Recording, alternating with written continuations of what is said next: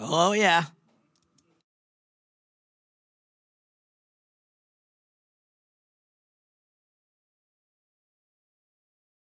You may ask, how did this tradition get started? I'll tell you. I don't know. But it's a tradition. And because of our traditions,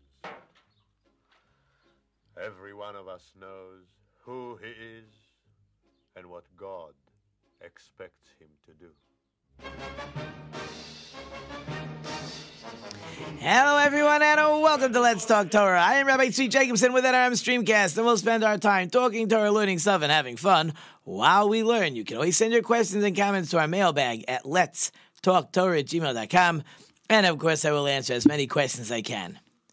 Well, the school year is now officially behind us. I know for a lot of you by last week already, maybe even a week and a half ago, school is over, but we actually had our last day of school today. You know, the whole last week sometimes becomes difficult for children because they know they have a foot out the door, and it's the summer, and it's hot, and we want to go play, and we have trips, and actually this year I was in a good spot because I had really finished all my material. I wasn't pressured to finish anything. Everything was really in a good spot. But we had a great last week, a great school year, really amazing. On the way home, so I was supposed to drive two children home, but one is on some year-end trip. So after I dropped off the carpool, the best place to speak to a child is in a car. A friend of mine told me this once. While you're driving, they have nowhere to go. So either going to answer or at least to listen. And I asked him, I said, how was your year? Do you feel you gained? Did you grow? Are you, I don't want to say smarter, that's not the wrong word, but do you feel that you've grown in your ability to study, your knowledge? And he was very positive, very, very positive. And later in the house, he's showing me all the prizes and the books. I said, let me give you a hug. I told him how proud I was of him. And it's probably something that we all should do, and certainly we should all do more. Whatever we do, we got to do it more. It's unbelievable. But, you know, you gotta put that cherry on top. For most children, it was a good year. Tell them you're proud. And if it wasn't a good year, if it was a hard year, they struggled, you're still proud of them because they still put in some effort. They did what they could. They accomplished what they could. Some had more issues. Some had less issues. We'll have a story. We'll talk about that later. I hope. It's the plan to get there. But we got to let them know. We got to let them know how proud we are, how far they've come, where they are. My wife was telling me this morning, she was talking to her brother about a nephew. And she says to me afterwards, she says, you know, my brother is missing. He hasn't praised his child enough. He praised his child recently, but it's something you gotta do for years. For years, you're praising your child. You're proud of your child. You're happy where the child is, and then the child has that wherewithal, that confidence that he is where he belongs, or she, for that matter. Okay. So once we're talking about children and end of school year and success, I saw this beautiful story. So the story takes place in the 50s. A mother goes to a great rabbi. The rabbi's name was the Chazon Ish. That's not really a name. That's the name of a book he wrote, but he's known as the Chazon Ish. And the mother says to this rabbi, in those days it was easy to get into big rabbis. There wasn't long lines and cameras and crowds and everybody. You wanted to get into big rabbi, it was no problem. So she goes to the rabbi and she says, I need 2 blessings for my children. So the rabbi says, okay, what do you want?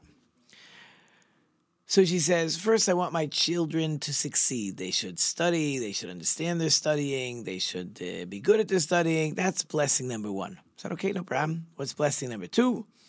She says, I want my children to have a desire, a will, an excitement that they should learn, that they should study. So the rabbi tells her, the first blessing, I give you that blessing wholeheartedly, no problem. Your children should be smart, retain what they studied, understand, no problem. The second blessing I can't help you with. Why? Why? What's such an easy blessing? Just say, my children should enjoy their study. He says, that's up to you. That blessing I can't give. How are you going to give it to them? If you show them that that's most important in your life, that that's what you care about, that that's what you want them to study, they will study. If you show them, I would like you to study, but at the same time, I want to make sure that you become a doctor, they're not going to know what to do because you haven't shown them what's most important to you. In other words, whatever a parent chooses to show his child that it is number one and nothing else gets in the way, that is what the child will want to do. For example, if in your home money is the conversation and everything revolves around money and everything revolves around how hard you have to work and you have to make a good living and you have to be wealthy and you have to whatever it is with money, that's what the child hears all day long, no problem. That will be the child's biggest desire. You can't go ahead and say money's not everything, love is everything. Most important that you should love. But money's not so important, except that when there's a money issue in the house, you start complaining. And if something is expensive, you start complaining. Then the child hears, you say love is important, but you really mean money, because whenever there's an issue and it's about money, you complain. Or whenever you want to buy something, you say, oh, we got the money, we can afford it, our neighbor can't afford it. However direction that conversation takes, that will be most important. Happens to be that mother went home, and from that day on, it could be she was always that way, she showed her children that nothing was more important than their sitting and studying. In this case, happened to be Torah. And sometimes the family was poor. Sometimes there was less to eat. Sometimes there was more to eat. And the children would never hear a peep of complaint about the financial situation. But if a child were ever to come home and say to the mother, or if the mother would see that the child was having difficulty in his study, the children saw the mother had no peace. Whatever it took, if she had to hire tutors, if she had to work with a child, she would lose sleep over it. The children saw, felt, understood that the only thing that bothered their mother, the only thing that was important to her, was they should study Torah. And therefore, that's what they did. If in your house they see money, they see money. If they see health, they see health. If they see study, they see study. In other words, the parents are the ones that will help their children, your children in school. You very much want your children to study. Very important to you, your children should study. Child comes home and says, should be in the past, but get ready for next year. Parent sees that the child comes home, I have this English, it's very hard. So if the parent says, I'd love to help you, but I got to watch the ball game.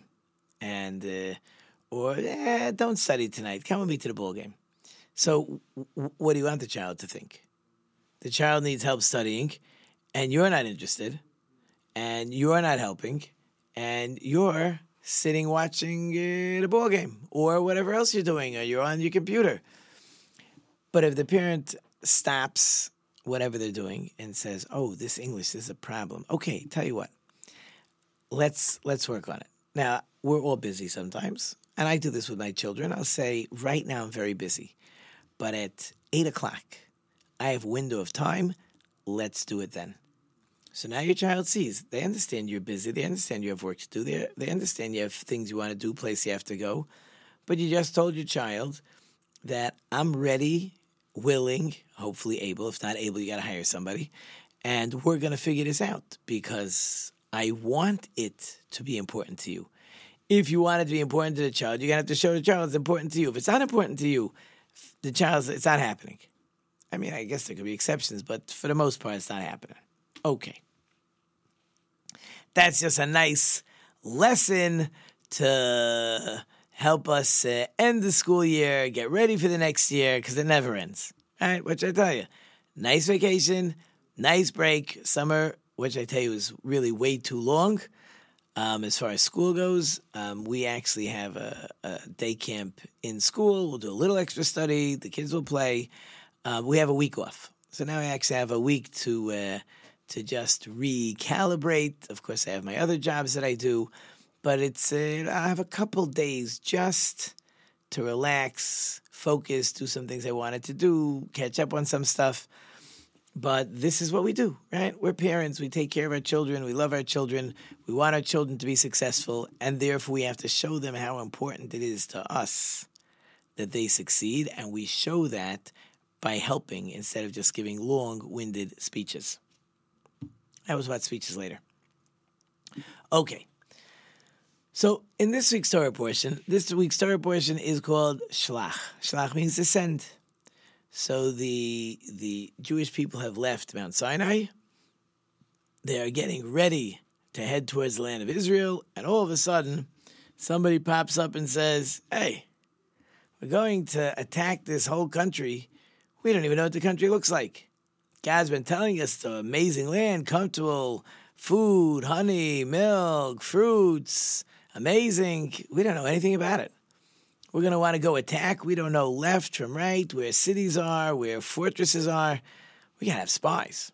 Every nation that goes and attacks another country always has spies. I mean, everybody has spies. Now, it's a little funny, right? We just defeated Egypt. We defeated Egypt? What exactly did we do? We sat back and watched God bring the 10 plagues. We walked into the Red Sea where God split the sea for us, and he convinced the Egyptian army to follow us, and we got out, and then he brought the waters crashing down on top of them. So I'm not exactly sure what we did in that destruction of Egypt. Now, why would we think that going into the land of Israel is going to be any different? God's going to lead the way. We're going to march along, and we'll probably schmooze. Maybe we'll have lunch, we'll study, and while we're doing all that, God will just wipe out all those nations in Canaan. Like, why did we think we need spies? We didn't need spies till now. Now, clearly, there are people that understood or felt that, yes, till now everything was miraculous. No guarantee that God will continue to allow us to lead this miraculous life. If God chooses that we have to be more normal, so then we do need to have some of this information. So at least you could, a little bit, right? Maybe there's two sides to the coin. They should have been thinking God's taking care. Maybe they're worried that there could be not the same, I don't want to say the same protection, but just not being led the same way, right? We're going into a country, we'll be our own nation. Maybe we have to live a little more normal. We won't have a automatic food supply and an automatic water supply and the clouds to protect us. Maybe. Okay. So they go to Moses. Now, Moses has a problem. A very fascinating problem. What's the problem? The people say, God said it's a land flowing, milk and honey. We don't know anything about the land. We need to check it out. If Moses were to say, come on, God already told you it's great. What are you questioning God for? As soon as Moses says that, everybody says, oh, he doesn't want to let us check it out. I wonder what he's hiding. Maybe we have what to worry about. So Moses knew that's a problem. So now what? Moses is going to say, no problem, but sending spies means you're not trusting God. That's a bigger problem. Some answer that Moses felt as follows. It's like you want to buy something. You want to go buy a car. And it's normal to get a car checked out. But there's a difference in attitude between, if you go to the guy and say, can I check out the car? Well, I have so many people looking at the car. I don't know if I want to let you go with it. I have a 45-minute window you could bring it to somebody, and I'd rather you bring it to my guy. You're a little nervous because why is the guy afraid to let you check it out? But if the guy who you're buying the car from, whatever you say, you need it for a day, no problem. You want to bring it to your mechanic, go right ahead. If everything you ask for, the person you're buying it from has no qualms, you can assume, okay, you could be taken, but you can assume that probably the car is in good condition because he's not nervous about you checking it out. He has nothing to hide. So Moses felt, if I go ahead and I allow the Jewish people to create the spies, ask for spies, I'm okay with the spies, then hopefully they'll say, you know what, Moses, the fact that you're letting us have spies, we change our mind. We don't need it. We're sure everything is fine and dandy. Okay, so what happens? What happens is, so Moses chooses 12 spies, one per tribe. And God told Moses, he says, look, this is a bad idea. I don't suggest you doing this. You want it? I'm going to let. But I'm going to make this test so hard that you're going to pay, or the Jewish people are going to pay for asking. So there's 12 spies. 2 of them will be fine. One is Joshua, one is Kalev. Interesting, they had different personalities. Somebody was telling me this morning, Joshua is the fighter. He's not listening to these other spies. He's saying Israel's great. He doesn't care that they want to slander Israel. He's going to fight with them. Kalev, on the other hand, is the quiet guy. He pretends to be buddy-buddy with the 10 spies that want to slander, but really, he's the inside guy who's going to turn around and say, no, really, it's a great place. Moses actually has to pray for Joshua because Joshua could get himself killed because he's fighting with these guys. So Moses has to actually add a letter to his name that God should protect Joshua. Kalev, he wasn't as worried or concerned because Kalev is that guy who can take care of himself. I don't want to say he's the street smart guy, but he knows how to deal with them, and his personality is not to be the fighter. So what's interesting is, so they go into the land of Israel. Now, this is a fascinating concept. I just told my class today, on our last day, something came up in class. I can't remember what it was, but this concept of you see what you want to see. You believe what you want to believe, and the truth is you hear what you want to hear, right? Your child comes home, and where were you? What do you mean? Remember I asked you if I could go to play by so-and-so?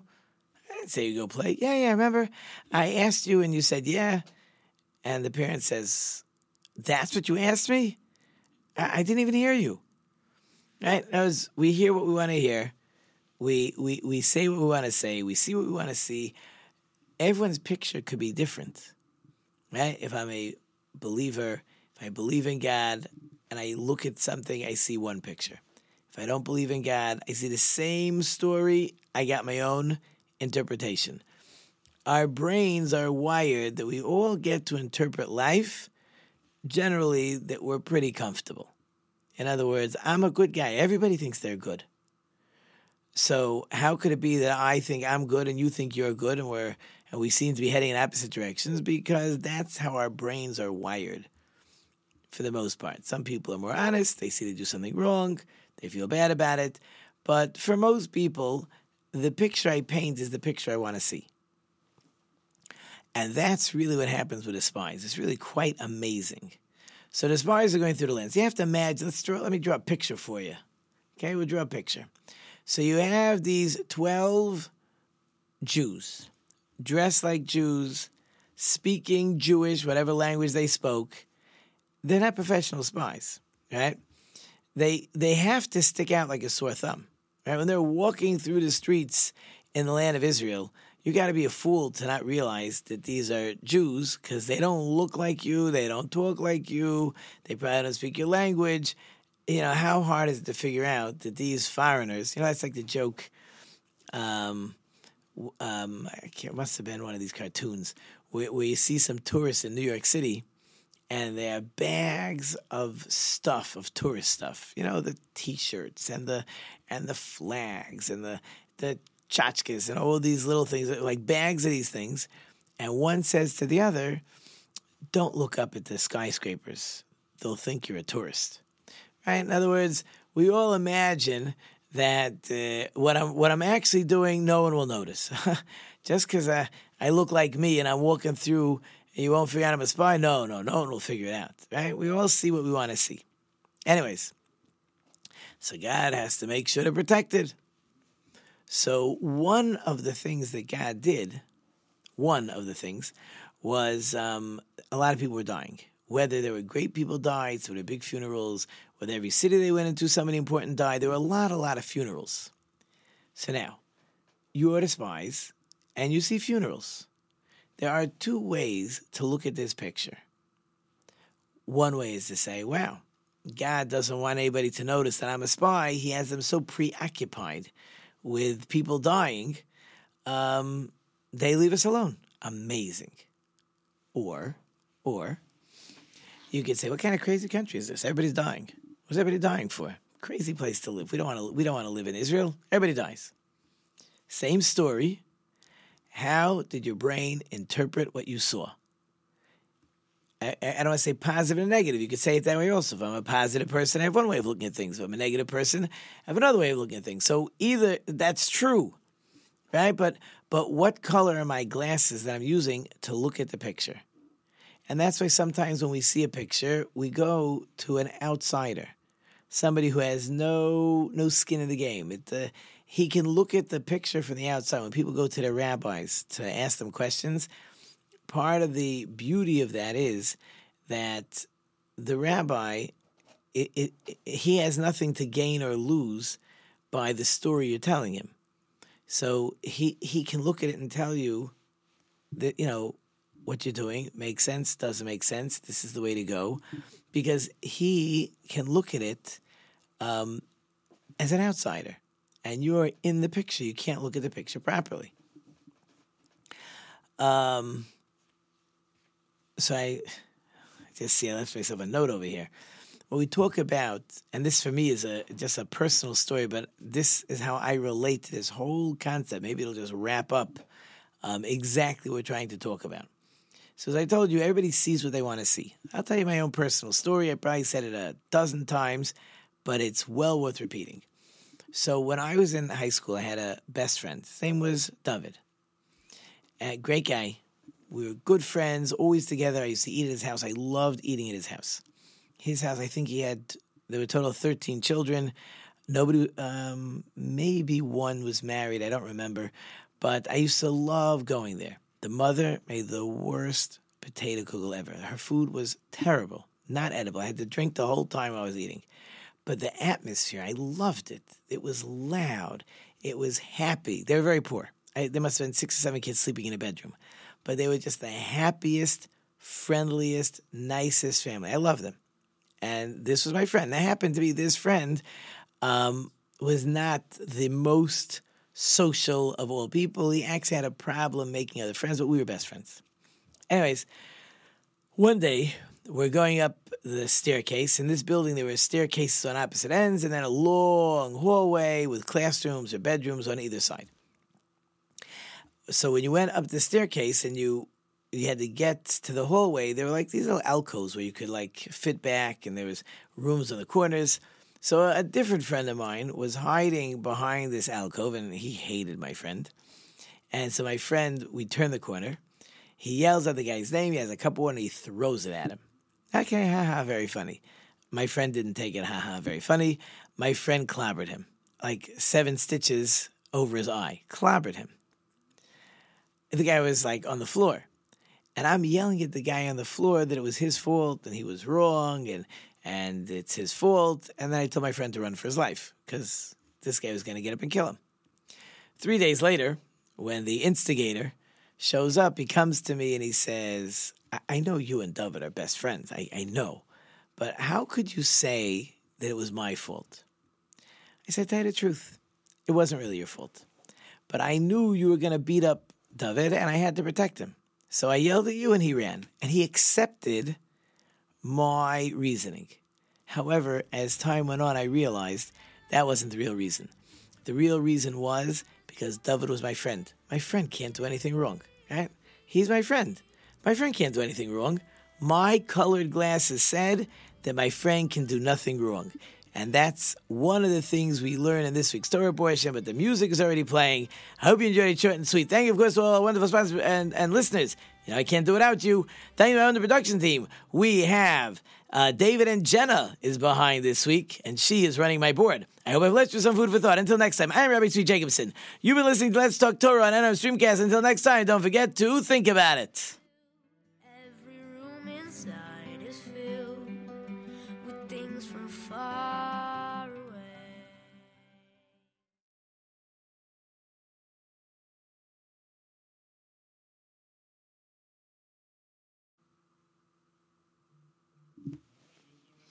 I'm ready.